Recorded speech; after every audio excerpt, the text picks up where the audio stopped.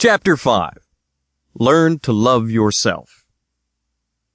While there are plenty of things you can do to improve your self-confidence, perhaps the most important thing you can do is accept yourself for all of your flaws.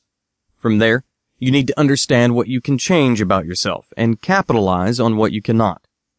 Before you get started, however, the first thing you will need to do is take a long, hard look at yourself and determine what it is you really see. An honest appraisal of the self is crucial towards moving forward with self-confidence, as it is the only way to truly see what it is you are working with. In other words, you have to know what is real in order to know what to do. Once you know what you are working with, you can go about building a method to love who you are in ways that don't involve lying to yourself in terms of future expectations or blunt truths. What's more, by coming to terms with physical imperfections or other appearance-based issues, you can plan to make real, impactful changes moving forward. This doesn't mean that you have to settle for portions of yourself that you particularly dislike. It just means that you have to be truthful with yourself when it comes to understanding realistic expectations. If this seems as though it will be difficult for you to manage successfully, consider the following option. Look yourself in the mirror.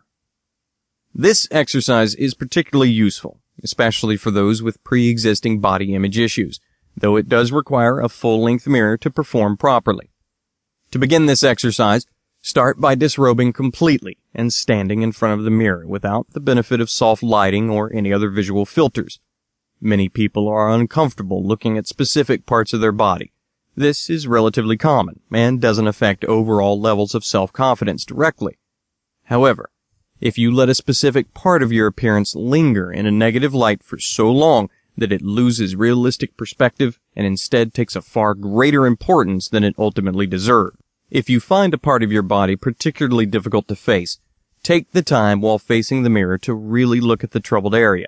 Not as you see it when you think of a mental image of yourself, but as it exists in the real world. You still don't have to like every facet of yourself, but you should have a more realistic idea of what the flaw entails. You can also use this time to begin forming a plan for improvement moving forward.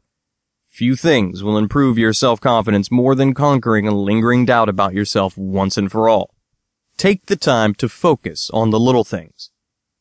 If you feel a lack of confidence in yourself, specifically related to your appearance, then one of the most important steps you can take is improving your appearance.